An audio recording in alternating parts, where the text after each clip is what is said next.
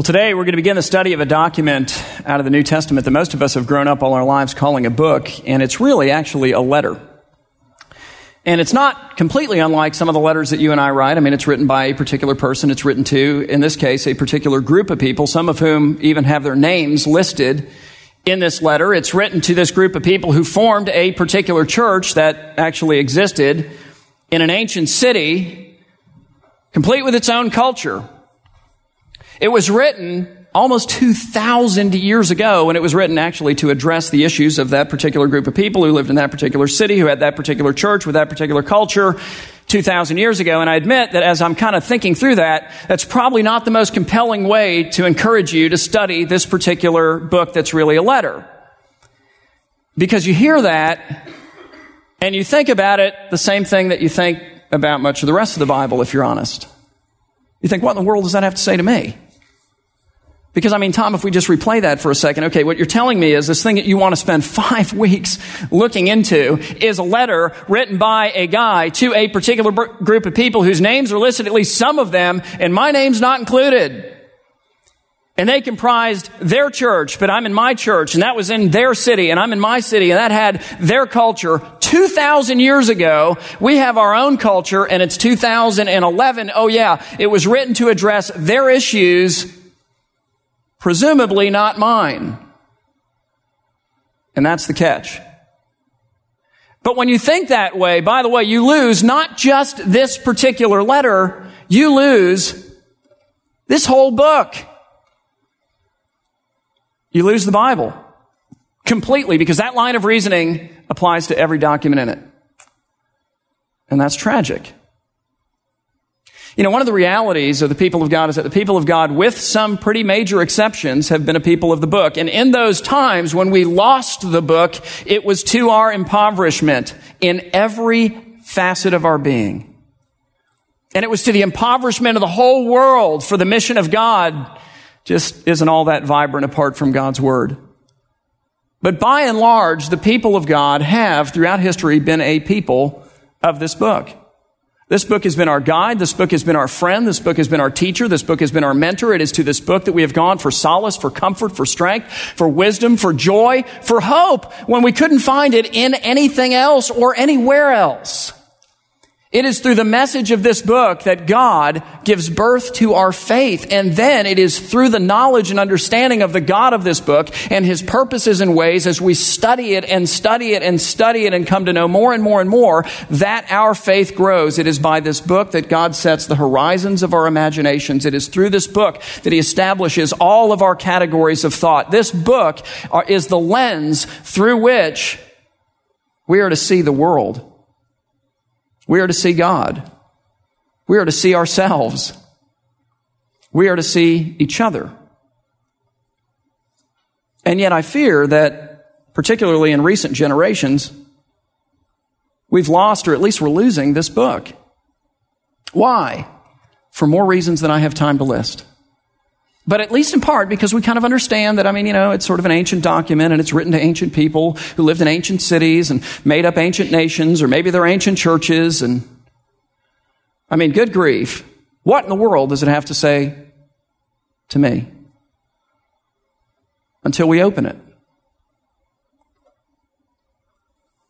And by the blessing of God's Spirit, until we hear its voice. It's a familiar voice to the believer in Christ. What does Jesus say about His voice? My sheep know my voice. They listen. And we realize that, this ancient book, written to ancient people, all that stuff, speaks just as clearly to us today as it did to them. One of the constants in history, one of the lessons of history, documented, is that human nature never changes. Count on it. Our technology changes, our politics change somewhat, probably not that much. Our medical abilities change, our communications abilities change. All kinds of things are changing. Constantly things are changing. We are living in a day when things are changing more quickly than at any other time previously in history, and they're not slowing down, they're speeding up. But here's the deal. The heart of man is exactly the same heart as the heart of Adam and Eve that walked out of the garden. Count on it. Our issues are the same. Our needs are the same. Our problems are the same. Our sin is the same. Nothing's different. And the Lord doesn't change either. And neither does His Word. The wisdom of this Word, the principles of this Word, the comfort of this Word, the joy of this Word, the hope of this Word, the message of this Word applies to every person, everywhere. It transcends culture and city and time and age and technology and all of the things that change. And so today, we're going to begin a study of the book of Colossians, which is really a letter. And it's written by the Apostle Paul to a particular group of people located in an ancient city that frankly doesn't even exist anymore, known as Colossae. It was located in the Lycus Valley. It was found in what is today Turkey. And actually, we're not positive that we know exactly where it was. We think we know where it was, but we're not even sure. And it had its own culture and its own people and its own issues and its own thing. And the message of this book is just as vibrant for me and just as important for me as it was for them. The message lives on. And I want to give you the message in a nutshell. It's know the Word, meaning this book, the Bible. Not just this letter, but the whole of this book called the Bible. And live the Word. That's it. It's know the Word, live the Word. And that's the big idea, not just for today and not just for the next 4 weeks as we continue to look into this letter, but that is the big idea, as Matt said, for the entirety of this year for our church. We want to become, again, a people of this book. People who not only know it, but people who give expression to it in their lives. Know the Word, live the Word. The letter of Colossians begins with a greeting that was really common in that particular time period. In other words, it follows a common pattern. It's written like an ancient letter. It's an ancient letter. And it follows the patterns of an ancient letter. And so it starts with a greeting that was the norm in those days. It was normal in those days for the author of a letter to identify himself right at the very beginning. I think we ought to go back to that because, I hate flipping 4 pages back to see who actually sent the thing. They told you right out of the gate. And so Paul is going to say, hey, Paul, that's the normal part. And then he's going to say something really abnormal, something very, very different. It starts like this. He says, Paul, that's the common part. But then he adds this, and this is the uncommon part. He says, an apostle of Christ Jesus, which practically speaking means that the words that he gives us in this book are not just words that are authored by a guy named Paul. They're authored by the sovereign God of the universe through a guy named Paul. And so they speak to all of us, not just to these people. He says, Paul, an apostle of Christ Jesus, a specially called messenger of God, one to whom Christ himself, risen, revealed himself, called for the purpose of delivering God's words. By the will of God, he says, meaning by God's choice, not his own, and Timothy, his protege, our brother. And then he tells you to whom it's written, and it's so cool because who is it written to? And it's not a trick question. It's written to the Christians at Colossae. We know that much. But what does he call them? Because if the words transcend their day and they apply to believers everywhere, then they apply to me. And they apply to you. He says to the saints. The word means actually holy ones. Now, you got to just kind of pause there and smile, don't you? I mean, is that you? Go look in the mirror after that. If you're confused on this, ask your family. They're going to clear it up for you. I mean, you ought to stop there and go, really? The holy ones? Yeah, and it's not just the word of Paul. To the holy ones, to the saints, and to the faithful brothers. Truthfully? Really? Yeah, actually. In Christ at Colossae. And then he adds, grace to you and peace from God our Father. Paul is saying, look, if you're a believer in Jesus, you are made holy. You are made into something that you're not by the one who took upon himself your every stain and washed them away with his blood. You're holy. How? Through him. Through faith. And you're made faithful. As you come to know him, as you're conformed to his image, as he molds and shapes your character, primarily since it's the big idea for today, this series and the year, through this book, you become what you're not natively. You become faithful. He is faithful to you, by the way, also, even though you and I are very oftentimes unfaithful to Him. And He's saying that you become family. And not just with each other, but like with every believer who has ever lived or ever will live. Think about how diverse a group that is. We become family together with that group, even though we are incredibly diverse. And how do we become family? How is it that we're one, where we're conformed to the one image of the one Son through the Spirit's operation in our lives through this book? You're given the grace and peace of God by the one who purchased you, and in grace offers you peace with God and the peace of God at the price of His own life. It's glorious. And by the way, that message, this is going to start to sound familiar today. Guess where it's found? It's found in this book, this collection of documents authored by people through the Holy Spirit. Know the Word, live the Word. Paul says, Paul, an apostle of Christ Jesus, by the will of God, that's who chose me, and Timothy, my protege, our brother, to the saints and faithful brothers in Christ at Colossae, grace to you and peace from God our Father. And then he continues this rather ordinary greeting. It follows that customary greeting pattern of an ancient letter, but it's extraordinary in the way that he says it. He follows it with a thanksgiving and with a prayer. Please don't miss what he's thankful for and don't miss what he prays for. He says, we always thank God, the Father of our Lord Jesus Christ, when we pray for you. Why? What is the source of your thanksgiving? I mean, what makes you so thankful that you remember to be thankful to God every time you pray, so it seems? Since we heard of your faith in Christ Jesus and of the practical ways that you live. That's not what it says, but it is what it says. He said, since we heard of your faith in Christ Jesus and of the love that you have for all the saints.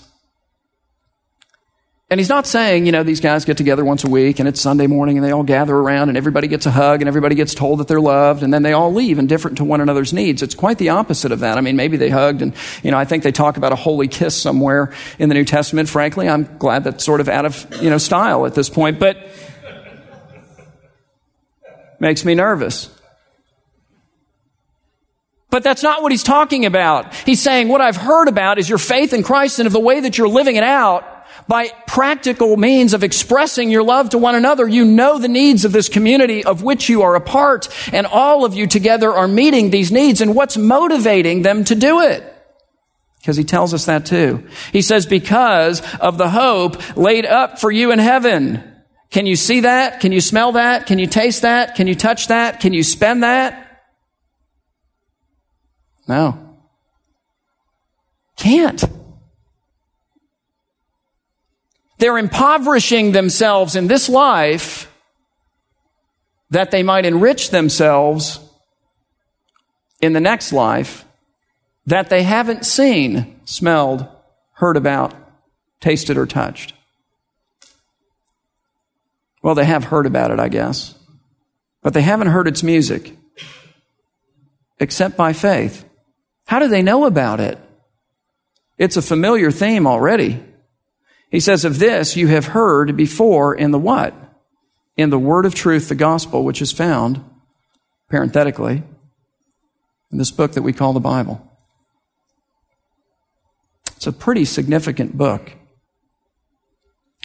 And Paul is saying, guys, I just want you to know, I am so excited. I am so thrilled. I am so moved. When I heard about your faith and the way that you're living it out, when I heard about your knowledge of God's word and of the ways that it is producing good fruit in you, when I found out the way that you love one another in real and practical ways, not just hugs, not just kisses, not just I love you, but no, really, seriously, helping one another out. When I heard about all of that, I was so excited. I started having to pray about you with thanksgiving to God every day, and I needed to write and just let you know that. He's saying, you guys know the Word of God, and you guys are living it out. And what is the Word? Because he identifies it specifically. He calls it the gospel, and then he says, which has come to you, as indeed in the whole world it is doing what? Because it's agricultural.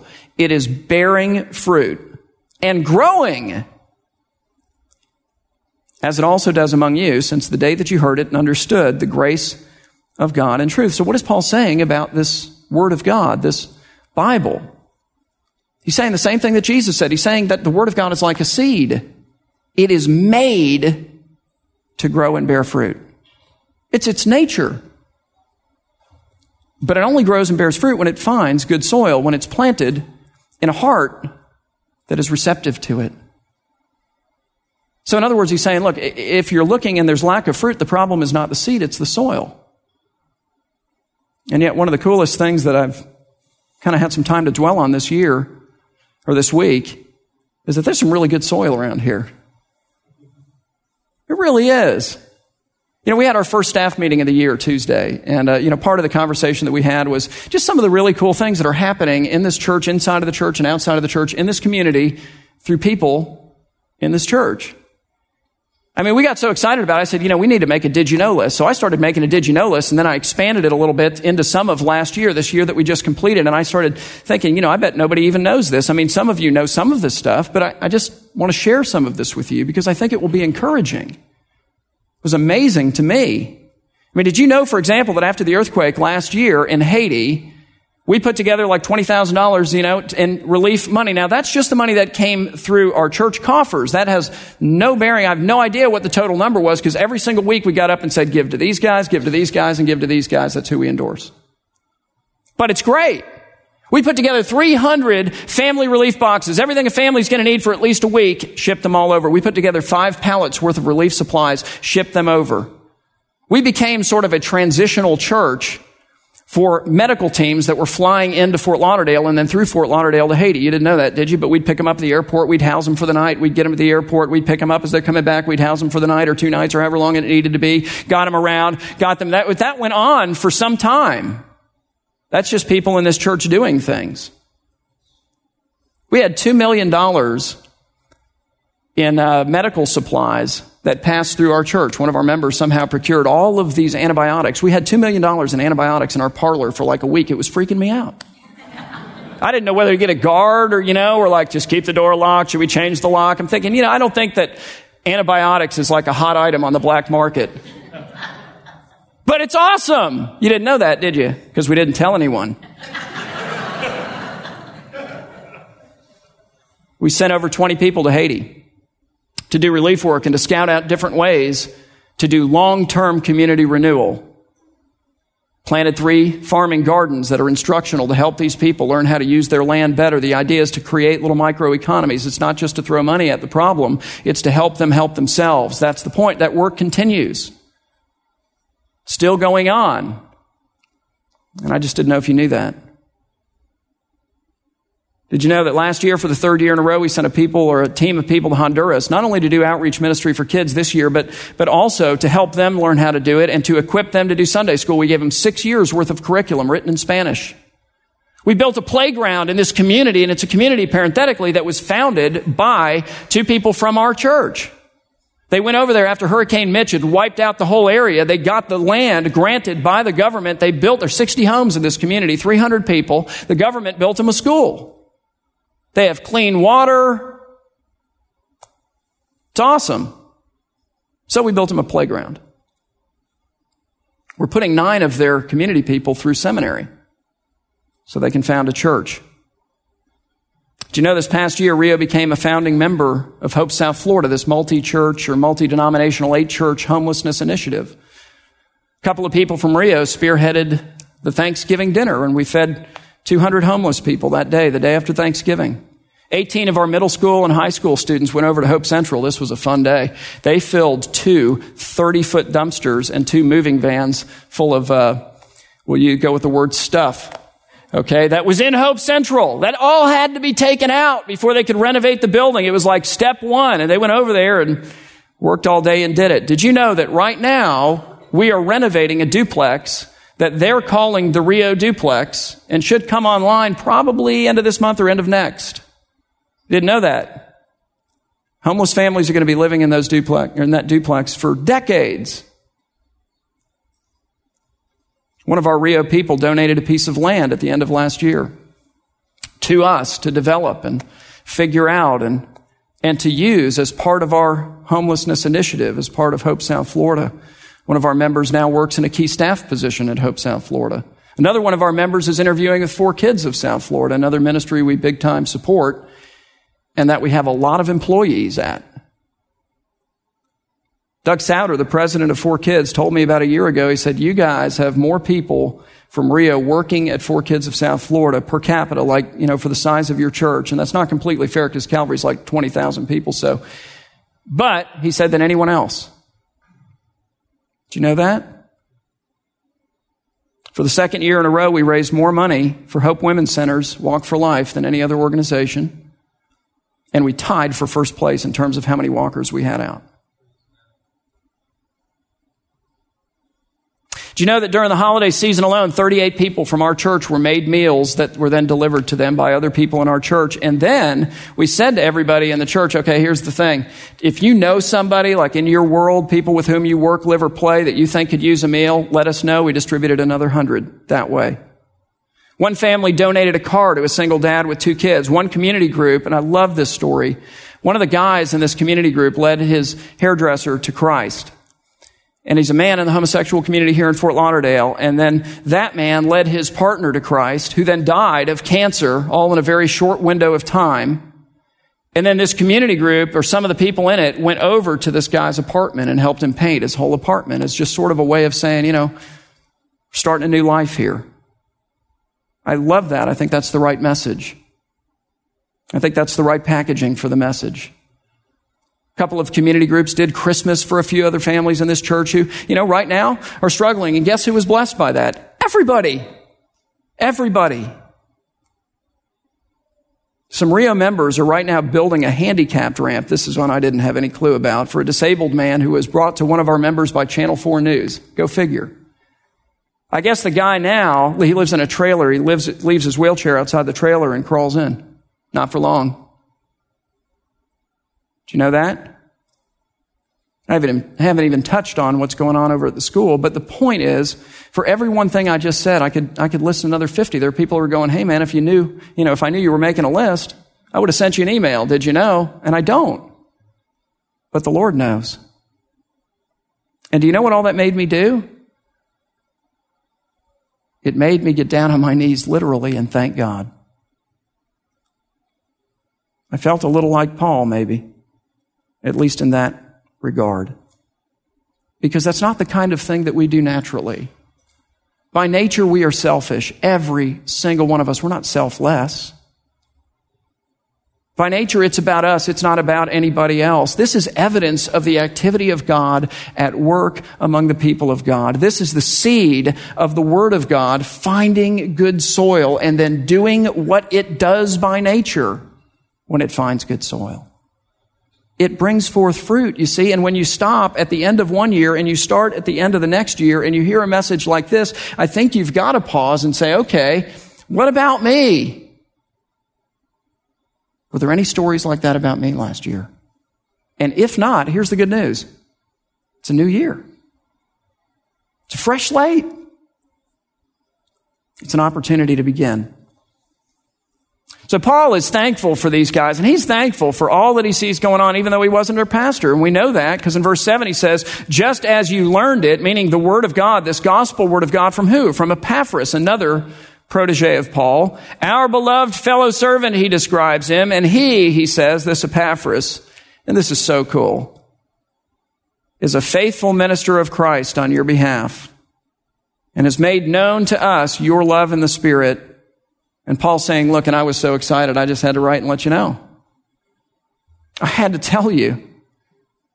But that's not where the letter ends. That's not even where his prayer ends. He's thankful in prayer for that, you see, but then he doesn't stop. Why? Because it's not enough. Paul is greedy for the gospel. Paul wants to see more seed planted, that more fruit will come up and sprout. He wants more transformation. He wants more gospel renewal. He wants more and more for the glory of Christ, you see. He's saying, look, I'm thankful for this little bonfire that we got going here, but here's what we need to do with the fire.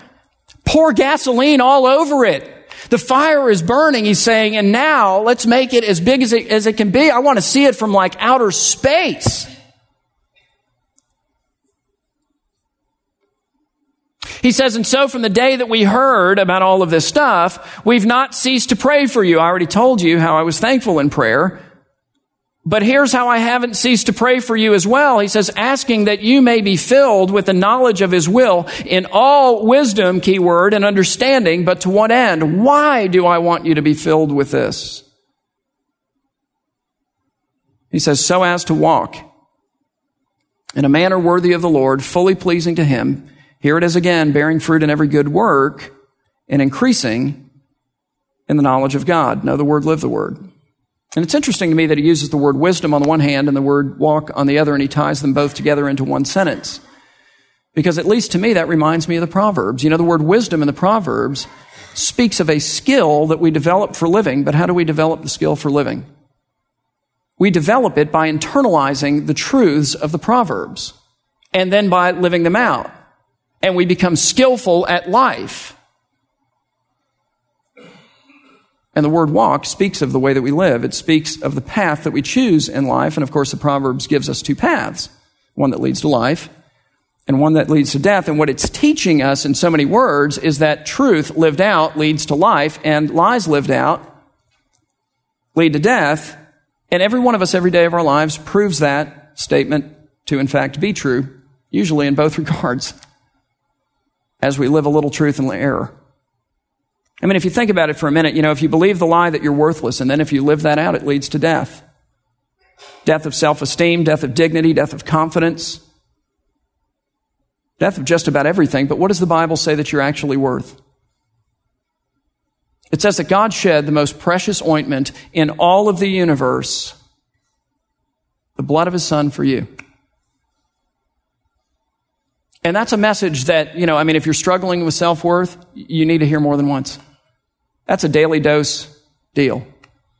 It's like taking a pill every day. It's not a one shot, oh, I know that, I've been to church, boom, I don't have to hear that anymore. No.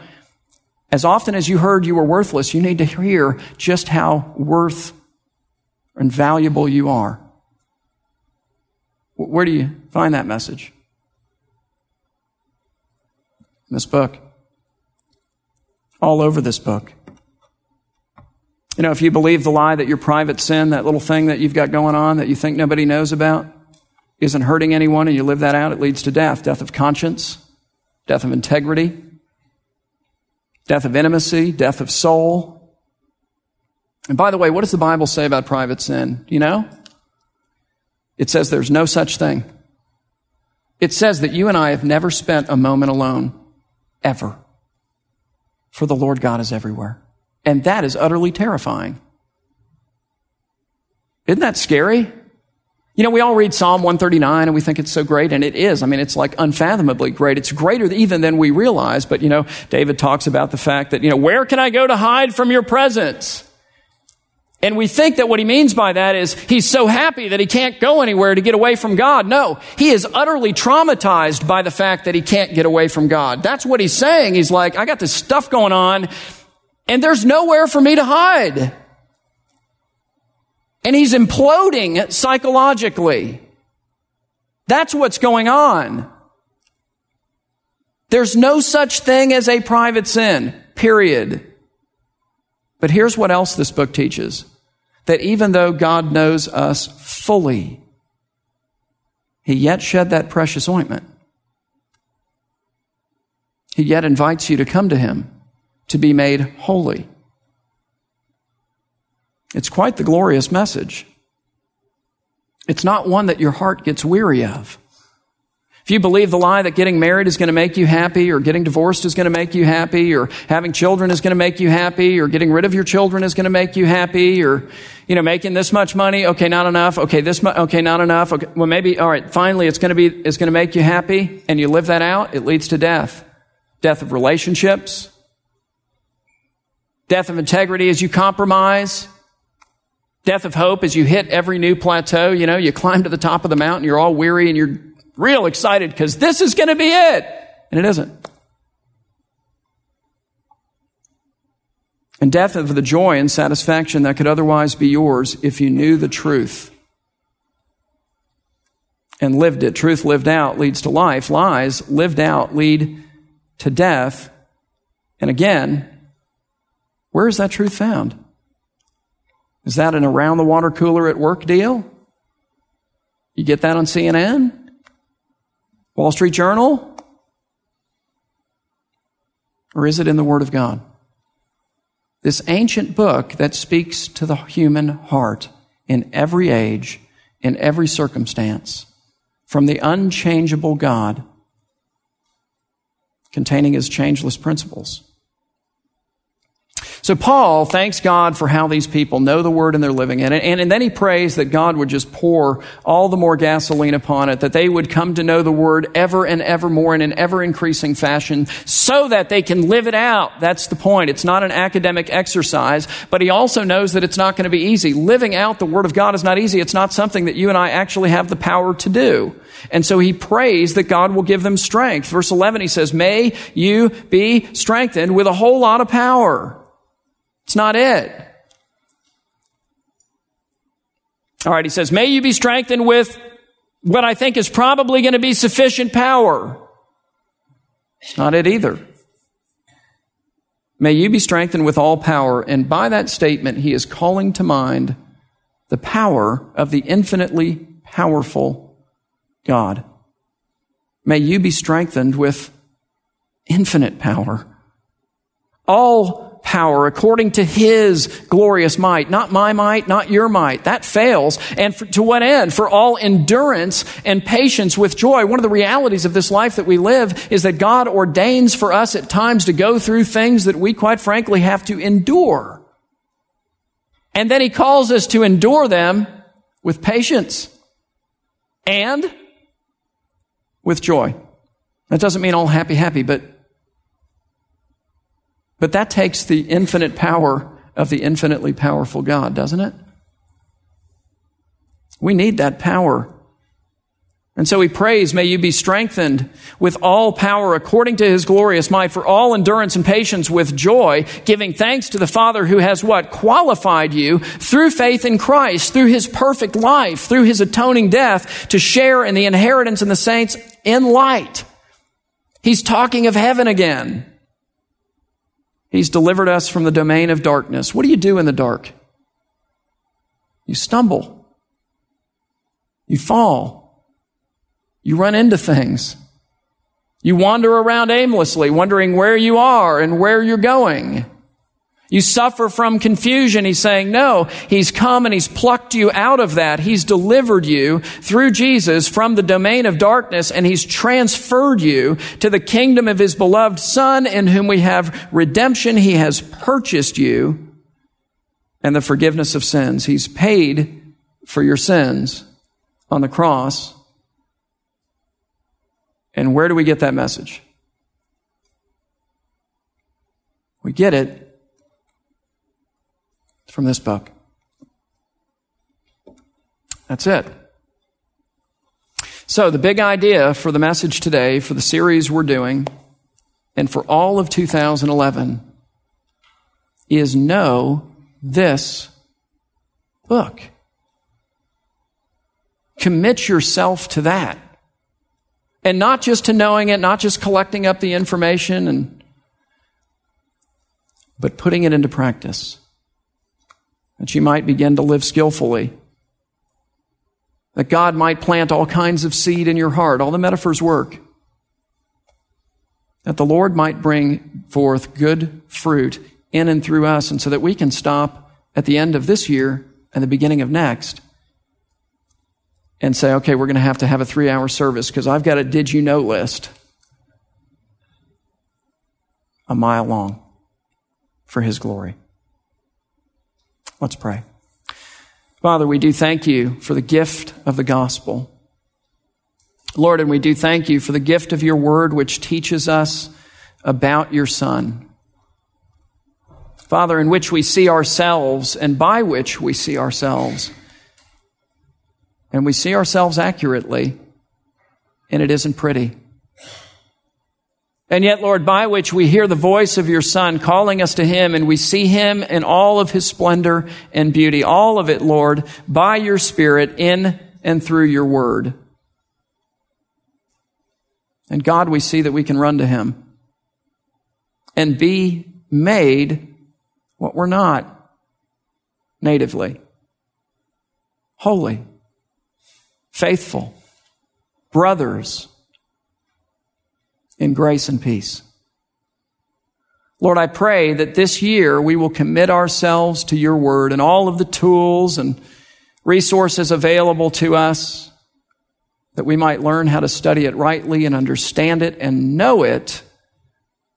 And God, that you would infuse in us the faith that we need then to live it. And do these things, Father, for your glory, that at the end of this year we may celebrate all the great things that you've done in and through this people and give you all the glory for it. We pray these things in Jesus' name. Amen.